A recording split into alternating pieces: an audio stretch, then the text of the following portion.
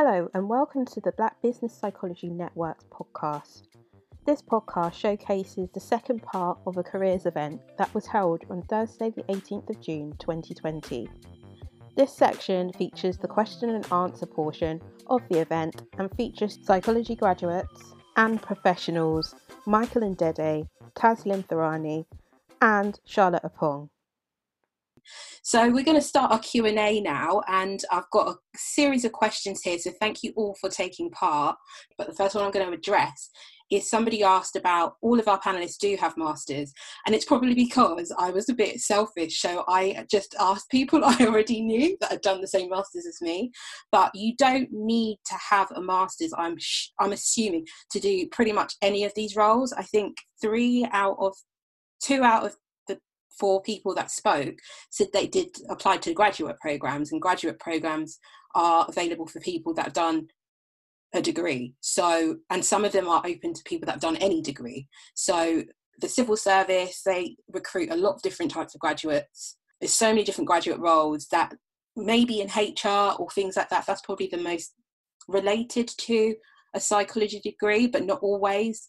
Marketing as well. So I would say you don't need to have a master's, but if you have an interest in an area of psychology and you have the headspace, some access to money as well, and maybe even a part-time job that can support you and give you a little bit of breathing space, I would recommend doing one. But it's not a prerequisite for any of these careers, I wouldn't say, but obviously that might change when we ask people. Another question was our first question. Is somebody who has done, so it's Aileen, I'm sorry if I've said your name wrong. She's done a MSc in health psychology, and she really has an interest in working for children and young adults, but she's finding it difficult to find a role that isn't a dead-end role that will give her that fulfillment for working with young people. I know someone that did a health psychology master's, and she went into a therapy. So she did a course in a psychological wellbeing practitioner course, which is a funded course by the NHS. It's kind of like a training course that you do for 1 year, funded by the NHS, and you can either do a low intensity, that is for people with mild to medium mental health problems and you're attached to an NHS trust, or you do a high intensity course. I think you can do that after the first one to do that, and she's been doing that for years. But health psychology, in my experience, you could either do that or go into more of a research role, but I think you probably would prefer a bit more of a hands-on one. So I would say a therapy role, but if not, has anyone else got any ideas out of any of the speakers for someone that's done a health psychology master's? So I'm not too familiar actually with the health psychology master's program. My sense is that with health psychology, they generally tend to look at the adult population. I might be wrong about that. But I actually think that especially since COVID-19, and it should have been much more before this, but there's a much greater emphasis now on the impact of context and schools and society on children's mental health and children's well-being. And there's a big movement within the education sector on social emotional learning. And I've got a colleague actually in the US who's written 4 books now on social emotional learning, but she's coming from a psychological space. So she uses something called contextual behavioral science to inform this. And she's now actually going out and training teachers and schools in how they can how they can organise their structures to enable children to or to promote children's health and well-being at school. So I'm not quite sure exactly what the route in would be, but I would say that there is a lot of really interesting stuff happening out there. So it depends if again you want to take a more traditional route and maybe go down like a child therapy or psychotherapy route, or whether you want to go a little bit on a different route and look at social emotional learning as potentially a way in. And I think it again depends on where you want to work. So for example, in my journey, I knew that I didn't want to work with people in the clinical space. I wanted to work with people in the non-clinical space, although I do work with people who are mildly anxious, depressed, burnt out, etc. And I think it's the same for you and children. Do you want to be working with children in that clinical space, or do you want to be working with children in a different space? The other area that you could potentially start to look into is the neurodiversity area, which is really growing as well. So I know that I went to a conference, and there was someone who spoke at the conference who now has a job at a school that is that's actually around diversity and inclusion, but she does a lot of work in that kind of neurodiversity space, and she's like it's like a well-being job in a school, which is pretty awesome. That sounds so interesting. Yeah, really interesting. I think there's something really about looking outside of the box. Yeah. And I would start with thinking about what is it that you want to be doing, and then backtrack to see what the path is to get there. And if nobody is doing it, then it's figuring out how you can make it happen for yourself. Definitely, great advice. Another question here from Joden Joseph. For Michael, I'll start with Michael's question. How did you get involved in the support worker role in Belmarsh, and what did it entail? So with the Belmarsh role, I actually got it from a contact I made whilst I was volunteering with the Samaritans. Somebody there knew somebody who worked at Belmarsh as a counsellor, and I explained that I wanted to get some clinical experience, so they thought it would be a good idea. That's how I actually got the role at Belmarsh eventually. And what it entailed, so Belmarsh, they took if I can remember correctly, like an integrated approach in helping the people that were there, the prisoners. And so they did different types of therapies and interventions. And my main responsibility was helping support the solution-based therapies. I think that's what it was called at the time. So solution-focused therapy. So that's about getting the prisoners to understand the positives, their strengths, what they were good at, and just facilitating conversation around that. And from what I can remember, that in itself was something challenging. It wasn't always straightforward. So yeah, that was my main role. As I said, it was a support role. Thank you, Michael. I have one question here for Taz. Where did you work as a management consultant? So because of what I've said, I'm probably not going to disclose which organisation it was. But I don't know if there's anything else you want to know about the role. I mean, what I would say as well is that there were so many things about that organisation which led to me not being a good fit. So it's partly that I don't think I like working for massive organisations, because I then play such a small part in the project, and there's significantly less autonomy, and autonomy is something incredibly important to me, which is why I think I've gone for like a self-employed route. The other thing is that I ended up in a project management role, and if anyone here knows much about personality, I'm high on extroversion, high on openness, middle to low on conscientiousness. Being in a project management role is like a complete nightmare for somebody like me, and even though I could do it and I could do it well, I wasn't able to move into the consultancy. So this particular management consultancy at that time, I was working their employee engagement team. They separated out their project managers and their consultants. And even when I asked if could I just sit in on the consultant meetings, I was basically not allowed to, because I was a project manager, not a consultant. And so on each project, you would have a project manager and a consultant. And we would like work together on projects, but I was basically doing all the process and procedure, and they were doing all the content stuff, and obviously I was interested in the content stuff. So there were lots of things about that, as well as the culture and me just generally not fitting in, that kind of led to me burning out very quickly. And there was definitely at that time, and I can't speak for whether it's the same now, and this is going back 10 years, that the junior person does the most work. So I was like the first one in, the last one out, working globally with clients. So first thing in the morning, working with clients in the I don't know which region, on the east side, and then later in the day working with clients further to the west of us. And so it was just exhausting. That does sound tiring. Yeah. So so that was. And then also I don't just do one thing. So I was volunteering and doing a whole host of stuff outside of work as well. So yeah, I can see. And there's another question for you that is a bit similar to, could you explain a bit more about your mindfulness training? Yeah. I'll ask that one. Yeah, so I think what I probably haven't said is that my journey in everything is very slow and it's very up and down because I'm constantly managing my own stuff. So my mindfulness journey actually started in 2004 when I was having my major depression episode. And I first came across mindfulness when I was at the Priory, North London, as a patient. And I also, just through my religious practice, have had a meditation practice really throughout my life. And so when I got to do my master's, I came across acceptance and commitment therapy, which has a mindfulness informed approach. And so I did my dissertation on ACT. And I also then started to embark in my mindfulness training, and I did mine with Bangor, and I'm still in the middle of it. So basically, there are I would say 3 to 4 universities that offer really high quality mindfulness training, and there's more than that. But you want to look for places like Bangor, Aberdeen, Exeter. Breathworks are also really good.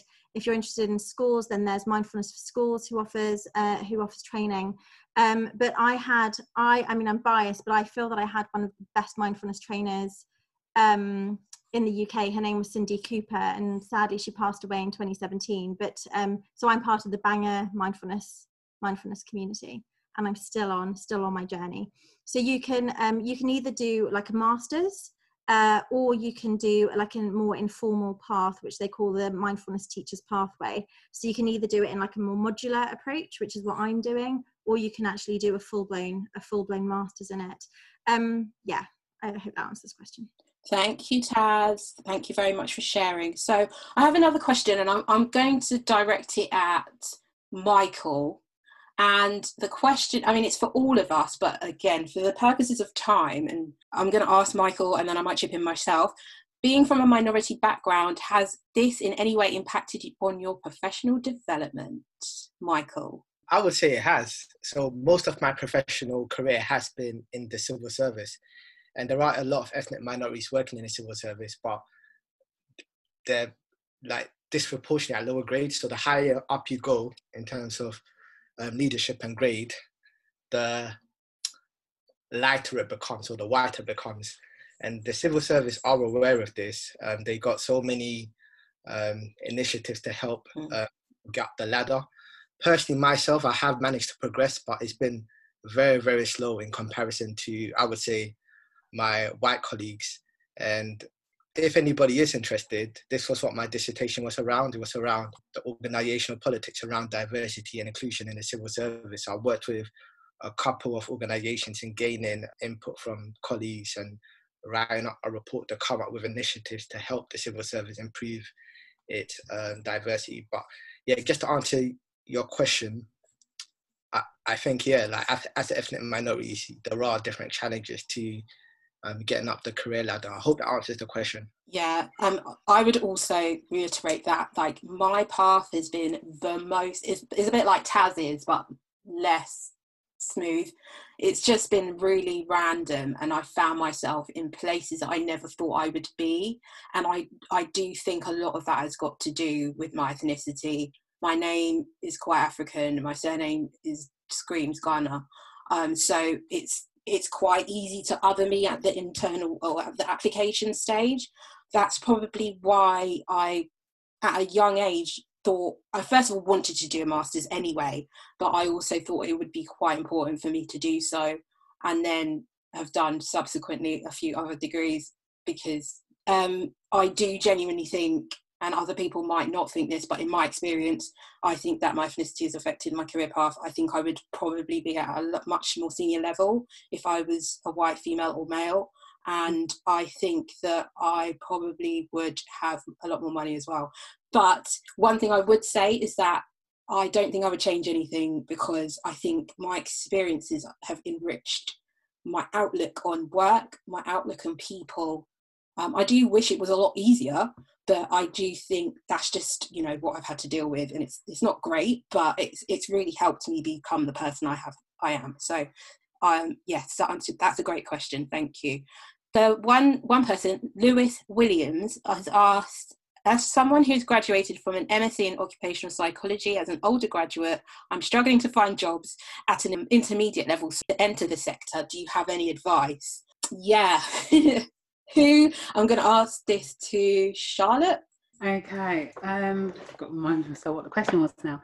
I think, like I said at the end of my presentation, I think a lot of us have kind of gone into HR type roles, learning development, just kind of going down that route. And it might not be specifically in the area that you want it to be, but I think all kind of, all the training you can get, all of the experience you can get is really good, and it's really helpful, and that can also lead you into doing different things. So I would say kind of see what kind of generic roles are out there in an area that you are interested in. So don't just apply for things just because. I'd say look for something that you are genuinely interested in, cast your net wider than just kind of specific roles, and then kind of go in that direction if you're finding it hard to kind of get something more specific. And I think that will open up a host of opportunities. And like I said, that can lead you down various paths that you might not have thought of before, but also it can give you lots of good experience for if you do have a kind of end game in mind. It will give you that experience for kind of later on. Definitely great answer.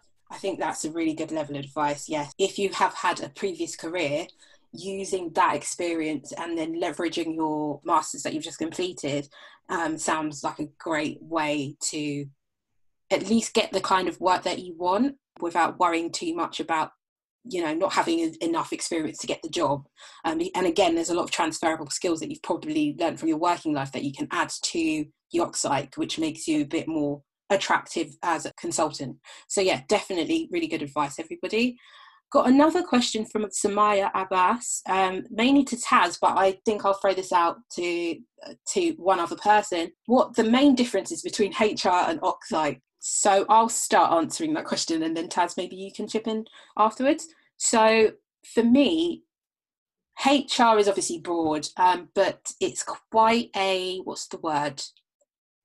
it's quite an operational area. So you've got things like legislation that are going to inform what you're doing. You're there to kind of protect the employees or protect the employers. And you've got a series of things that you need to do, so procedures. So it's quite procedural. And there's obviously lots of different areas. And I'm mainly talking about the HR advisor, HR business partner side, where you look after an area of an organisation or the whole organisation, depending on the size. And then you're advising managers, supervisors about how to hire people, how to fire people, performance reviews, what the best process is to deal with people at that level as well. Whereas organisational psychology, they tend to be not in-house like HR. So they tend to, nowadays, you tend to have them as an external organisation coming in, giving you advice about, mainly at the moment, it's to do with selection and assessment. So if you wanted to create an assessment centre for graduates, for example, you might consult an occupational psychology firm. If you are looking into more wellbeing stuff, again, you probably consult an external organisational psychology or wellbeing firm as well to help you to do that. If you're looking for coaches or career advice, again, you'd probably go towards organisational psychology too. And there's also space for L&D in organisational psychology, so like training, delivery and design. If you want it to look a particular way or be a little bit more informed by psychology, you could go externally if you have an external website. I'm not sure if that answers your question, but I'm going to swiftly move on because we've only got about 15 minutes left and more questions keep coming. Question for Charlotte here. How easy is it for your role to become freelance and contract based rather than permanent? Oh, massively. So like I said, I work in the kind of digital transformation lead space, particularly on the product that I work on at the moment, which is Oracle, and Oracle is just massive. It's a massive product. Lots of organisations are implementing it. Lots of organisations are likely to be implementing it going forward, because we know that we need systems that are robust, that are going to be able to support the new ways of working, in terms of people now working from home and more remotely. So massively. So in my area, so on the project I was previously working on, we had lots of freelance people, contractors basically, who would come in, do the project, and then kind of deliver that, and it's a very good area to kind of do freelance, to work in that way. And I can imagine lots of demand in the up and coming future. So obviously, I'm on my second phase of an Oracle project. So I wanted to make sure I had a second phase and got that under my belt, and was really kind of very au fait with it and very comfortable with using Oracle.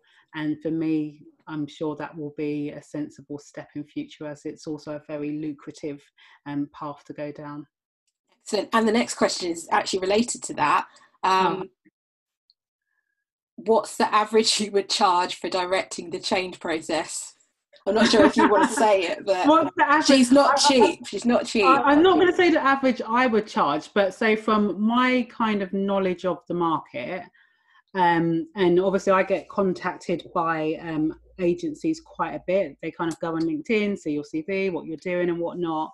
And for a change manager role working at Oracle, you could probably command about 700 a day.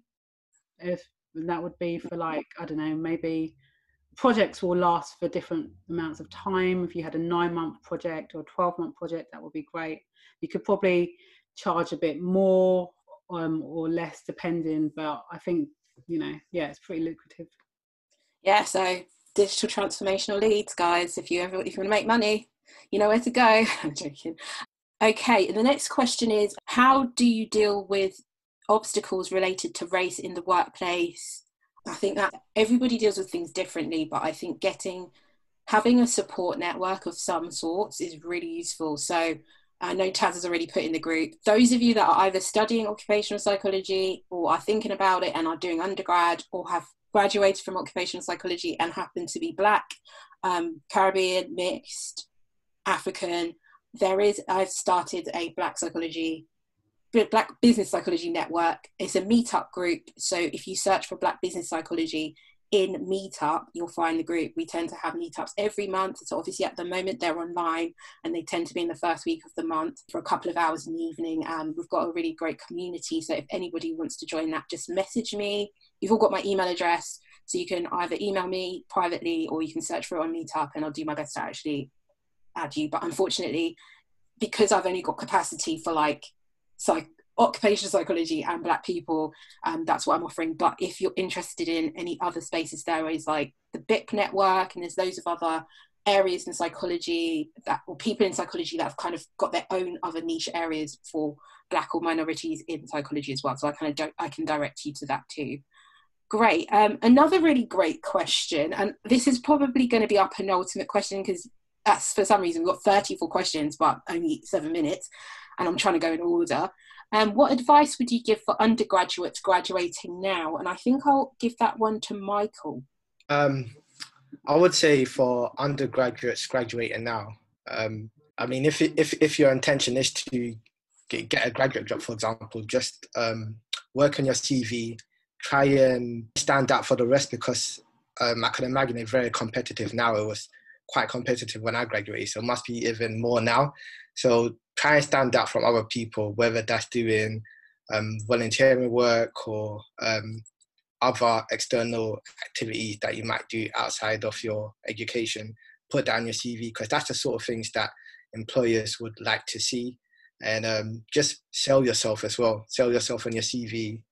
And I suppose that would be the main advice I would give to graduates graduating out. If you are looking for a job, if you are looking to do further study to enhance your career prospects in the future, then talk to people and do a lot of research around it to establish, what you want to do later down the line and why you want to study more. Excellent. I would agree with that, Michael. Just figure out what you want to do. Try and figure out what area you want to go and experiment. And if anyone's doing a placement or is lucky enough to do a degree with a placement, a couple of our speakers obviously had placement years and they're kind of dwindling now, but I know Brunel still does one. Bath maybe. Just experiment, do a bit of healthcare assistant work or work in a mental health ward, or try and get some experience in an HR department or an organisational psychology business, as well as maybe if you're interested in forensic or education. So just try and get in as much as possible by contacting people. I use LinkedIn like ferociously. LinkedIn is great for me personally. If not, literally Google occupational psychologist in London and literally go through at least the first 5 pages, send speculative emails.